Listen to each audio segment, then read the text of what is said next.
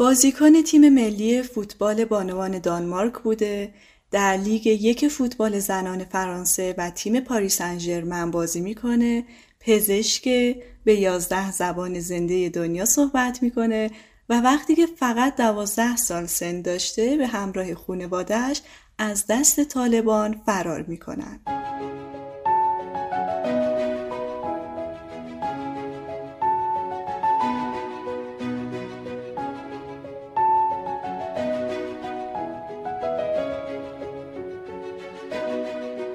سلام، به اپیزود 4 پادکست یونیکورن خوش اومدید.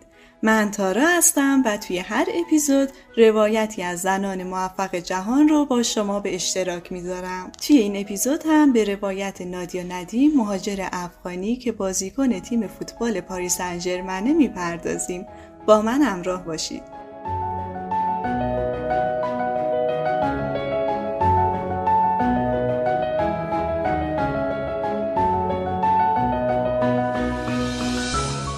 نادیا ندیم در 2 ژانویه سال 1988 در شهر هرات افغانستان به دنیا اومده. اون بچه دوم خانواده است و 4 خواهر دیگه داره.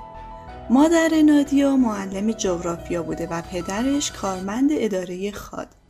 یه توضیح کوتاه من در مورد خاد بدم. خاد در لغت مخفف خدمات امنیتی دولت جمهوری دموکرات افغانستان بوده.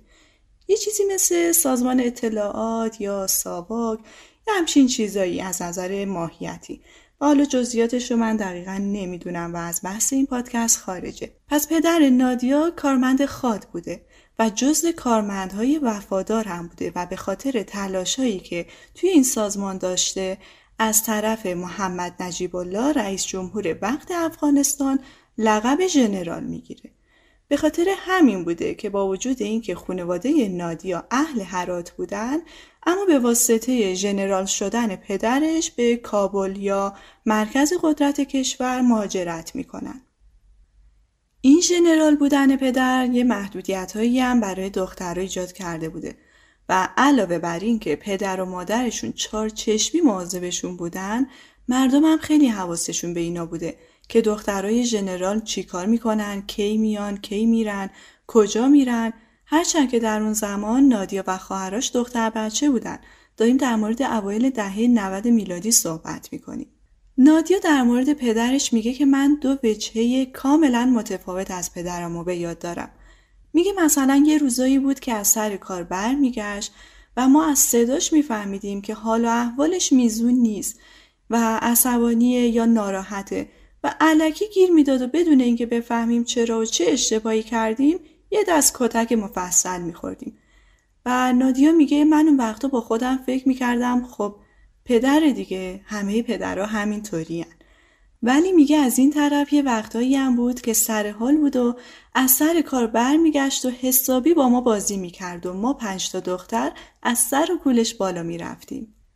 در اون زمان یعنی اوایل دهه 90 میلادی و بچگی نادیا، جنگ داخلی هم توی افغانستان شروع شده، ولی اینقدر جدی نیست و به خانواده نادیا که کابل هستن اینقدر دوره که به جای ترس از جنگ فقط استرس دزدیده شدن دختراشون و اخاذی رو داشتن، چون وضع مالی خانواده نادیا خوب بوده.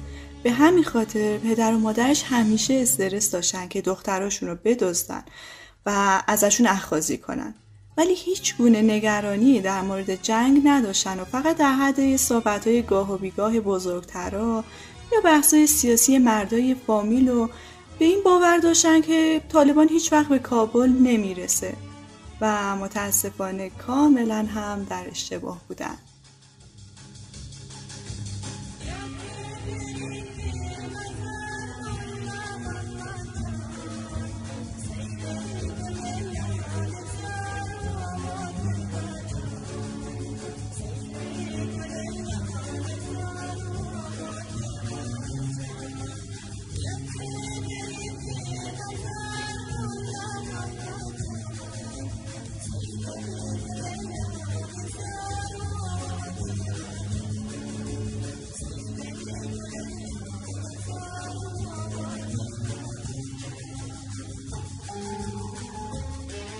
اولین جرقه فوتبال زمانی توی ذهن نادیا روشن شد که خیلی کوچیک و کم سن و سال بود و اینطوری بود که یه بار با خواهراش یه دونه توپ گیر میارن و دارن با هم دیگه بازی میکنن. پدرشون که اینا رو میبینه خودش میاد وسط و توپو میگیره و بهشون نشون میده که چجوری فوتبال بازی کنن. نادیا میگه اون حرکات پا، دریبل زدن، با 2 پا توپو کنترل کردن، همه اینا مثل شعبده بازی بوده برام و این تصویر تا سالها بعد و حتی الان توی ذهن نادیا حک میشه. پس میبینیم که پدرش توی شکوفایی یا بهتره بگیم شکلگیری این استعداد در نادیا چقدر نقش پررنگی داشته. علاوه بر این دخترها خوی جنگجویی هم از پدرشون یاد میگیرن. یه روز که نادیا با خواهر بزرگترش گیتی که فقط 1 سال ازش بزرگتره توی محوطه خونهشون داشتن بازی میکردن، یه پسره دیلاق بچه پررو سر راهشون سبز میشه و اینا رو کتک میزنه. اینام گریه کنون برمیگردن خونه. بر حسب اتفاق پدرشون اون روز خونه بوده. میاد میپرسه چی شده؟ اینام داستانو بهش میگن. پدرشونم خون جلو چششو میگیره، کلی عصبانی میشه و سر اینا داد میزنه که دیگه حق نداری جلو من گریه کنید، بار آخرتون باشه. بعد کمربندشو به گیتی میده، بهش یاد میده چجوری کمربندو بندازه گردن پسره و خفتش کنه. خودش هم میره خونه، از بالای بالکن با تفنگش حواسش هست که هیچ بزرگتری دخالت نکنه. هرچی هم مادرشون بهش میگه آقا ول کن، بی خیال، اینا بچن، اصلا دختر رو چی به این کارا؟ پدرشون قبول نمیکنه و میگه نه، همه باید حساب کار دستشون بیاد و کسی حق نداره به دخترای ژنرال دست بزنه. و اینطوری میشه که از اون به بعد هر کسی هم که تا اون زمان نمیدونسته اینا دختر ژنرال هستن دیگه متوجه میشه و حساب کار دستش میاد. بعد از اون پدر نادیا بین این دختراش و پسرای افسرای دیگه بارها مسابقه برگزار میکنه. این نادیا و خواهراش هم مثل خروش جنگی همیشه آماده جنگ بودن و جوری میشه که دیگه کسی جرأت نداشته با اینا مسابقه بده یا اصلا باهاشون کلکل کنه، چون همیشه هم اینا میبردن. البته این جسور بودن رو فقط از ژنرال نگرفتن. مادرشون هم خیلی آدم سرسخت و با جسارتی بوده. درسته که در اون زمان خبری از طالبان نبوده، ولی باز هم برای یک زن افغانی درس خوندن و شاغل شدن یه چیز عادی نبوده. نادیا 4 ساله بود که جنگ به کابل رسید. سال 1992 و اوضاع افغانستان حسابی به هم ریخته. مبارزات جدی‌تر از اون شده که نادیده گرفته بشه. هر روز صدای شلیک گلوله رو میشنون. مدام مجبورن به زیر زمین پناه ببرن. رئیس جمهور نجیب الله که مورد حمایت اتحاد جماهیر شوروی بود، بعد از شکست در جنگ داخلی به مجاهدین خیلی راحت استعفا میده و کشور رو 2 دستی تقدیم مجاهدین میکنه. جناح‌های مختلف نمیتونن در مورد نحوه توزیع قدرت و تصمیم گیری در مورد اینکه چه کسی کشور رو رهبری کنه به توافق برسن. دولت سقوط کرده و مبارزات داخلی شدت گرفته. مردم به طور دست جمعی پایتخت رو ترک میکنن و تعداد زیادی از همین مردم بیگناه هر روز کشته میشن. به آشیان نگشتم، خانه به خانه گشتم، به تو همیشه باهم شانه به شانه گشتم. عشق یگانه من از تو نشانه من، به تو نمک ندارد شعر و ترانه من. سرزمین من خسته خسته از جفای، سرزمین من دردمند بی دوای، سرزمین من بی سرود و بی صدای، سرزمین من.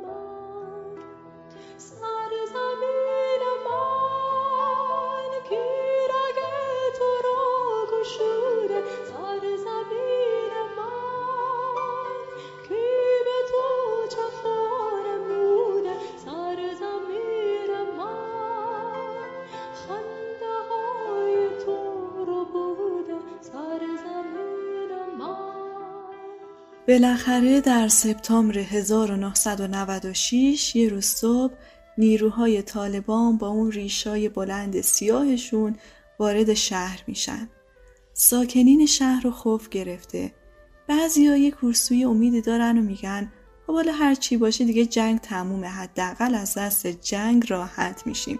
یه سریای دیگه مثل خانواده نادیا خوب میدونن که از این خبرها نیست و خیلی بیشتر از قبل میترسن. طالبان همین که پاش به کابل رسید، رئیس جمهور نجیب الله را از ساختمان سازمان ملل میدزدن و با ضربات چاقو میکشنش و جسدش رو پشت یه موتور توی خیابونای شهر میگردونن و آخر سرم جسد رو از میدون اصلی شهر آویزون میکنن.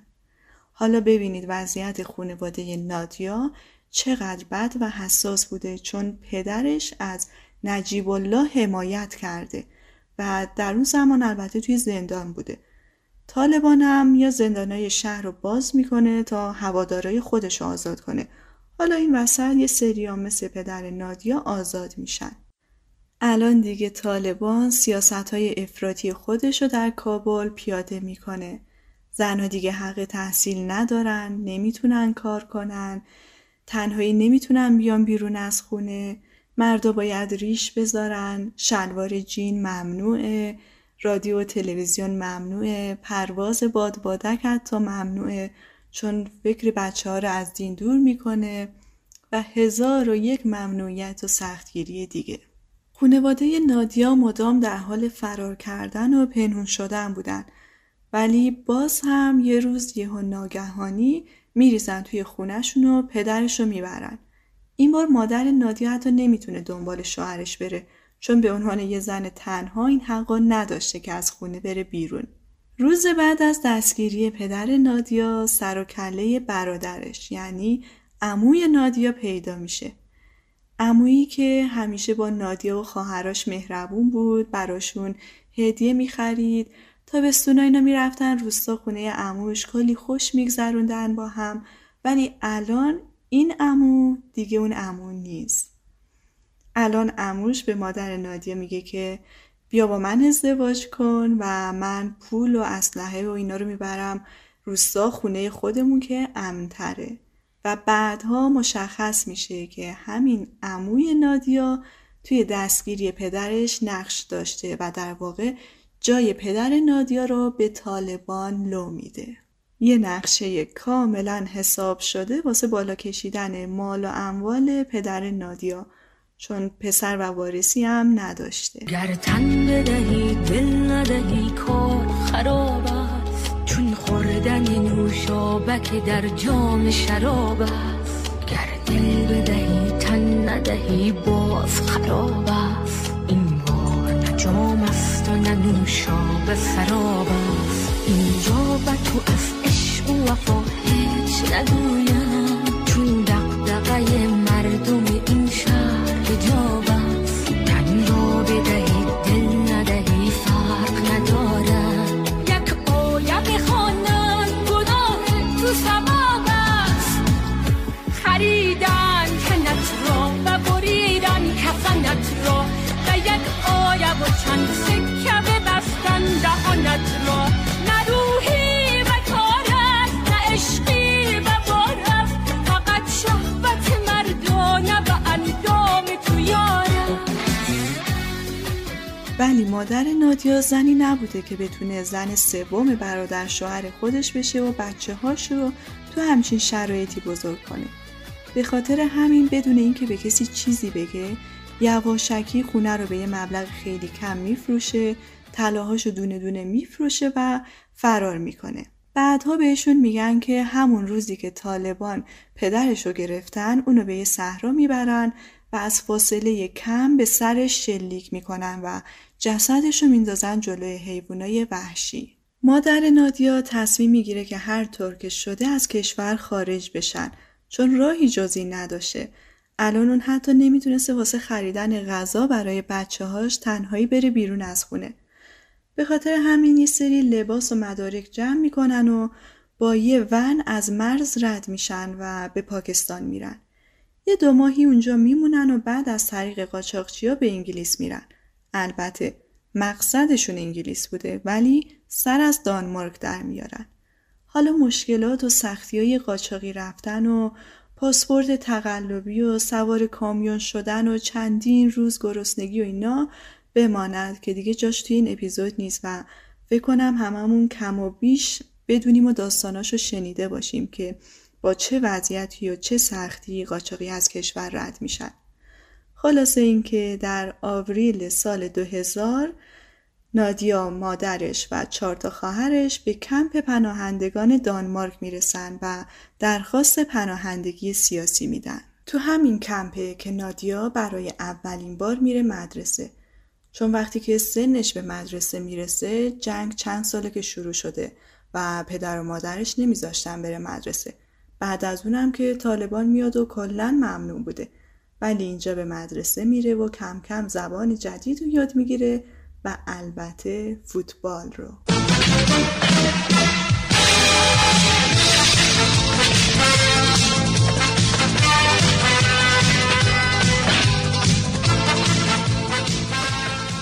یه باشگاه فوتبالی نزدیک کمپشون بوده و اونجاست که نادیا این عشق بزرگی به فوتبال رو کشف میکنه. اون اینقدر شیفته فوتبال میشه که هر روز بعد از مدرسه میدوید به سمت باشگاه و ساعتها از دور تمرینات رو نگاه میکرده. بعد برمیگشته توی کمپ با بچه‌های دیگه بازی میکردن. فرقی هم براش نداشته، پای برهنه، با کفش، بدون کفش، با دمپایی، بارون میومد، برف میومد، هر چیزی که میشد نادیا فقط فوتبال براش مهم بود. الان دیگه نادیا 12 سالشه و یه نوجوان رویا پردازه که تو رویاهاش فقط پوشیدن پیراهن شماره 10 معروف و فوتبال بازی کردن رو میبینه. بعد از چند ماه جواب پناهندگیشون میاد و از کمپ میرن و حالا دیگه وارد دنیای واقعی اروپا میشن. اما نادیا هنوز هم همه عشق و زندگیش فوتباله. نادیا توی مدرسه هم درسش خوبه و جزو شاگرد اولاست که اینم باز به واسطه عشق به فوتباله، چون اگه درساشو خوب نمیخوند مادرش نمیذاش که فوتبال بازی کنه. یه بار از طرف مدرسه توی مسابقه‌ای بازی میکنه و اونجا نظر خیلی‌ها رو به خودش جلب میکنه. بعد از اون از طرف یکی از باشگاه‌ها میان دنبالش که توی باشگاهشون بازی کنه و ازش دعوت میکنن، ولی چون راه دور بوده و اینا وضعیت خوبی نداشتن مادرش نمیذاره، میگه که نمیتونن اینا بیان باشگاه بیان و برن و هر روز برن سر تمرین. ولی نادیا انقدر نظر باشگاه رو جلب کرده که مسئولین تیم قبول میکنن که خودشون شخصا نادیا رو بیارن و ببرن، البته نادیا و خواهرش. این میشه شروع کار حرفه‌ای نادیا به عنوان یه فوتبالیست و البته زمین ساز برای ورود به تیم‌های بزرگتر در آینده. نادیا همینطور که بزرگتر میشه عشقش به فوتبال هم هر روز بیشتر و بیشتر میشه و البته در کنارش درسش رو هم میخونه و در رشته پزشکی قبول میشه. ولی وقتی وارد دانشگاه میشه اون ترمای اول اوضاع خوب پیش نمیره و تقریبا ترم 1 و 2 کلی از درساشو رد میشه. اینم برای نادیا قابل قبول نبوده. خب از یه طرف رشته پزشکی رشته‌ای نیست که بتونه با ناپلئونی و نمره‌های بد ردش کنه و از طرف دیگه نادیامون آدم نبوده که قبول کنه که توی یه زمینه‌ای ضعیف باشه. ولی خب اولویت اولش هم قطعا فوتبال بوده و تحت هیچ شرایطی نمیتونست از فوتبال دست بکشه. به خاطر همین ترمای اول خیلی تحت فشار بوده و اوضاع اصلا خوب پیش نمیرفته. ولی دیگه از ترم 5 و 6 به بعد اوضاع خوب میشه، واسه اینکه دانشگاهشون یه طرح حمایتی از ورزشکاران نخبه اعمال میکنه و توی این شرایط خیلی بیشتر میرسن به کسایی مثل نادیا که ورزشکار هستن و درس هم میخونن. مثلا اگر که کلاسای درس رو از دست میدادن یا نمیتونستن سر امتحان حاضر بشن به خاطر اینکه مسابقه یا تمرین داشتن، یه استاد راهنمای، استاد کمکی براشون در نظر میگرفتن که باشون کار کنه یا یه جورای دیگه خلاصه باشون کنار می اومدن و از ترم 6 دیگه اوضاع درسی هم خوب شد و همونطور که نادیا میخواست که توی هر چیزی اول باشه به آرزوش رسید. نادیا چندین سال در تیم ملی فوتبال زنان دانمارک بازی میکنه. پست مهاجم رو داشته و گلزن تیم بوده تا اینکه توی سال 2014 برای اولین بار میره به آمریکا که توی لیگ آمریکا بازی کنه و این هم یه رویای چندین ساله بوده که الان به حقیقت میپیونده. کلا وقتی داریم زندگی نادیا رو مرور میکنیم مثل اینه که یه ویش لیست یا لیست اهداف رو گذاشته باشیم، دونه دونه اینا رو پشت سر هم تیک بزنیم، هرچند که هر کدوم از اینها سالها تلاش و سخت‌کوشی نادیا رو داشته، ولی خب خیلی جای خوشحالی داره که به بیشتر رویاهاش رسیده ندیم. نادیا که به آمریکا میره اول کلی اطلاعات میگیره در مورد تیم‌های مختلف آمریکا و بعد با باشگاه فوتبال اسکای بلو قرارداد میبنده. باشگاه قرارداد 2 ساله پیشنهاد میده ولی نادیا قبول نمیکنه چون نمیخواد با یه قرارداد بلند مدت شروع کنه. یه جورایی میخواد اول اوضاع سبک سنگین کنه بعد قرارداد بلند مدت ببنده. به خاطر همین با یه قرارداد 2 ماه قرضی شروع میکنه. ولی همون اولی خود تو ذوقش میخوره چون یه بازی داشتن که البته نادیا روی نیمکت بوده ولی بازی رو 3-0 میبازن. نادیا کلی هرس میخوره که اینجا دیگه کجاست، واقعا اونطوری که من فکر میکردم خفن نیست این باشگاه، جای منم اینجا نیست، اینجا کجاست که من اومدم. ولی از بازی بعدی اوضاع درست میشه، نادیا به بازی میاد و گل هم میزنه. بعدش توی 6 تا بازی 7 تا گل پشت سر هم میزنه و خیلی هم موفقیت آمیز میشه بازیش. به خاطر همین به خودش میگه که نادیا درست اومدی، اینجا دقیقاً جاییه که باید تو باشی. نادیا 2 تا هدف بزرگ داشته که هر دوش با بازی در لیگ آمریکا محقق میشه. یکیش بهترین گلزن شدنه، یکیش هم کسب مقام قهرمانی که هر دوشو به دست میاره. یه چیز جالبی که نادیا در مورد زمان بازی کردنش توی لیگ فوتبال آمریکا و در مورد همتیمیاش و تفاوتی که خودش با همتیمیا داشته میگه اینه که میگه اون دخترها هر چی داشتن واسه خودشون بوده. یعنی اگر که موفقیتی بوده، اگر که برنامه‌ای داشتن، اگر که به آینده فکر میکردن، فقط خودشون بودن و خودشون. ولی من خیلی فرق داشتم باهاشون. میگه من همیشه هویتم با هویت مادرم و خواهرام ادغام شده، یکی بوده. میگه مثلا من اگر که خوشحال بودم این خوشحالی رو فقط میخواستم که سریعتر با خانواده‌ام در میون بذارم. اگر که خانواده‌ام ناراحت بودن منم قطعا ناراحت بودم. ولی میگه دخترای آمریکا یا همتیمیام اینجوری نبودن و میگه بعضی وقتا حتی بهشون حسادت هم میکردم که چقدر راحتن، چقدر فقط به فکر خودشون هستن. ولی من نمیتونستم چون مادرم همه چیزشو فدا کرد تا ما به اینجا برسیم. و البته این مختص به نادیا نیست، این کلن توی فرهنگ ما شرقی ها خیلی پررنگه و دیده میشه. یه حالت وابستگی یا اینکه هویت مستقلی زیاد نداریم و توی اروپا هم یه خورده شبیه تره به ما، ولی توی آمریکا تقریبا کمتر دیده میشه و این چیزی بوده که واقعا به نظر نادیا هم اومده و این تفاوت رو با دخترای دیگه اونجا حس کرده. بعد از باشگاه اسکای بلوی آمریکا نادیا با تیم منچستر قرارداد میبنده و برای اولین بار زندگی مستقل رو هم تجربه میکنه. تا قبل از منچستر نادیا یا با مادرش زندگی میکرده یا با همتیمیاش، ولی حالا دیگه یه آپارتمان شخصی داره و حتی آپارتمان مشترک با همتیمیاش نیست. یه پنت‌هاوس در طبقه 11 که خیلی راحت اونجا میتونسته طلوع و غروب خورشید رو ببینه و خیلی همه چیز عالی بوده و واقعا تمرکزش روی فوتبال بوده. ولی با همه اینا اوضاع توی منچستر خوب پیش نمیره. درسته که همه چیز عالی بوده اما نادیا زیاد خوشحال نیست و میگه که یه جورایی توی منگنه بوده، اون حس آزادی و رهایی که نیاز داشته رو نمیگرفته. میگه دلش واسه آمریکا آزادی که اونجا داشته تنگ شده و 6 ماه بیشتر نگذشته که با مربی صحبت میکنه نادیا و میگه من واقعا نمیتونم دیگه اینجا رو تحمل کنم. میخوام باهاش صادق باشم که اصلا اینجا رو دوست ندارم. میخوام هر جوری شده از این تیم برم. با اینکه 1.5 سال هم از قراردادم مونده. ولی خب مربیش راضی نمیشه و ازش میخواد بهش یه فرصتی بده که اوضاع رو درست کنه و میگه که تو بهترین بازیکن تیم هستی، نباید ما رو تنها بذاری.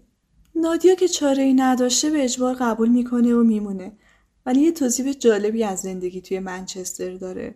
اون میگه وقتی توی منچستر زندگی میکنید مثل اینه که یه پتوی بزرگ خاکستری خیس همیشه روی سرتون باشه. خلاصه که نادیا شرایط منچستر رو تحمل میکنه تا تابستون 2018 که برای سری مسابقات به آمریکا میرن و اونجا با تیم پاریس سن ژرمن روبرو میشه. همونجا ایجنت نادیا بهش میگه که نادیا نظر پاریس سن ژرمن رو جلب کرده و اونا میخوان به منچستر پیشنهاد بدن که نادیا رو بخرن، یعنی قرارداد ببندن با نادیا. نادیا دیگه از خوشحالی رو ابرا بوده و همش رویا پردازی میکرده که توی پاریس سن ژرمن بازی میکنه و اسمش کنار اسم اسطوره‌هایی مثل زلاتان و نیمار قرار میگیره. تیم پاریس سن ژرمن در اون زمان در حال تلاش برای قهرمانی فرانسه بوده و فکر میکردن که نادیا میتونه بهشون کمک کنه به این هدف برسن و از این طرف همچین هدفهای بزرگی با جاه طلبیای نادیا هم کاملا مطابقت داره. مذاکرات بین تیم منچستر و پاریس سن ژرمن و مدیر برنامه نادیا تا زمستون 2018 ادامه داشت که بالاخره منچستر پیشنهاد پاریس سن ژرمن رو پذیرفت و نادیا بعد از 28 بازی و 8 گل از منچستر خداحافظی کرد و دوران طلایی پاریس سن ژرمن شروع شد.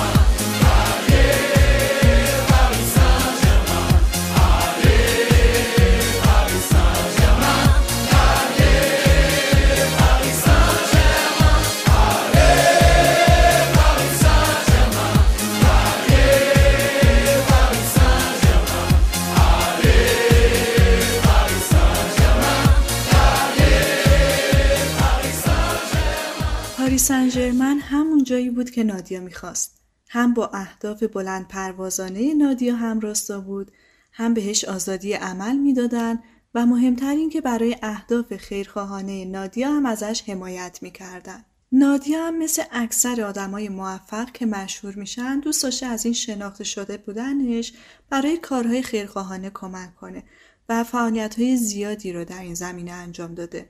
مثلا یه بار به یک کمپ پناهندگی توی آفریقا میره که اولا با حضورش این کمپ رو به قدرت‌های جهان نشون بده و علاوه بر اون الهام بخش اون بچه‌ها باشه که بهشون بگه منو ببینید، منم یه روز مثل شما بودم، درست همینجا و همه این سختی‌ها رو کشیدم. اگه الان جاتون خوب نیست، اگه گرسنه‌اید، اگه هر مشکلی که دارید، ولی رویاهاتون رو دنبال کنید که یه روز مثل من بهش میرسید. بارها از طرف یونسکو از نادیا دعوت میشه و سخنرانی‌های مختلفی داشته و یه دونه سخنرانی هم توی تد داره که جز یکی از سخنرانان یه مجموعه برنامه در مورد زنان الهام بخش بوده که تمرکز برنامه بر فمینیسم و کاهش نابرابری‌های جنسیتی بوده و نادیا در مورد اینکه یه بچه پناهنده چه حسی داره، چه مشکلاتی رو داره میره توی این برنامه صحبت میکنه که البته باعث و بانی حضور نادیا توی این برنامه تد نایکی بوده، چون نایکی اسپانسر نادیاست که اینم خودش یکی دیگه از اون آرزوها و اهداف نادیا بوده که تیک خورده. نادیا میگه من از وقتی که برندهای مختلف رو شناختم و اسم برندها رو روی کفشای فوتبال میدیدم عاشق نایکی بودم و اصلا برندهای دیگر رو حساب نمی کردم که آخرش هم وقتی که نایکی تماس میگیرن با نادیا که اسپانسرش بشن، نادیا بدون معطلی قبول میکنه و نادیا میشه اولین ورزشکار دانمارک که نایکی اسپانسرش شده. این هم جزء چیزاییه که نادیا خیلی بهش افتخار میکنه، اینکه همتراز ورزشکارهای خیلی بزرگی مثل سرنا ویلیامز و مایکل جردن شده.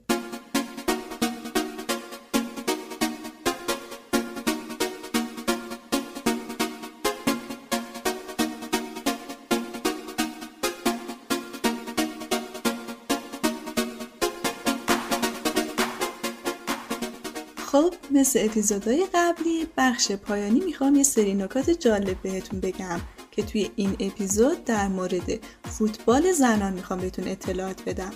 چون خودم به شخصه با این که اطلاعاتم در مورد فوتبال کمه ولی در مورد فوتبال زنان دیگه هیچ اطلاعاتی نداشتم. به خاطر همین حدس میزنم خیلیاتون مثل من باشید و این اطلاعات ممکنه براتون جالب باشه. اولین باشگاه فوتبال زنان سال 1894 در کشور انگلیس تأسیس شده که بعدها به مرور کشورهای دیگه هم تیم‌های زنان رو تشکیل میدن. در ایران هم در دهه 40 تیم تاج برای اولین بار تیم زنان رو تشکیل میده و بعدها تیم پرسپولیس و عقاب و تیم‌های دیگه هم این کار رو انجام میدن. نکته جالب دیگه اینه که توی دنیای فوتبال زنان هم پیراهن شماره 10 همون محبوبیت و معروفیت فوتبال آقایون رو داره و همونطور که توی اپیزود هم گفتم نادیا هم آرزوی پوشیدن این پیراهن رو داشت که توی پاریس سن ژرمن به آرزوش میرسه. اولین دوره مسابقات جام جهانی فوتبال زنان در سال 1991 و به میزبانی چین برگزار میشه که 12 تیم توی این مسابقات حضور داشتن. اولین تیم آسیایی زنان که تونست جام قهرمانی رو به دست بیاره تیم ژاپن بود که توی سال 2011 قهرمان شد. ایران از سال 57 تا 72 تیم فوتبال زنان نداشت که از سال 72 مجدداً تیم فوتبال زنان تشکیل شد.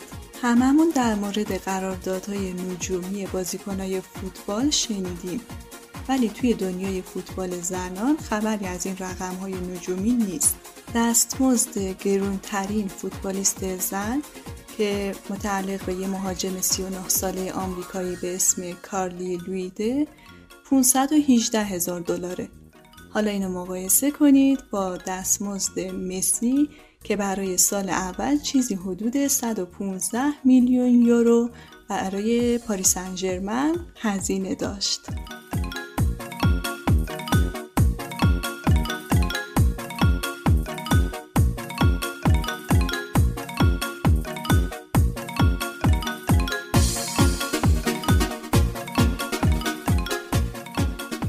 اینم از روایت نادیا ندیم. امیدوارم که خوشتون اومده باشه. مثل همیشه نظراتتون رو به هم بگید و یادتون نره پیج اینستاگرامم فالو کنید که یه سری اطلاعات جانبی و اضافی رو اونجا میذارم.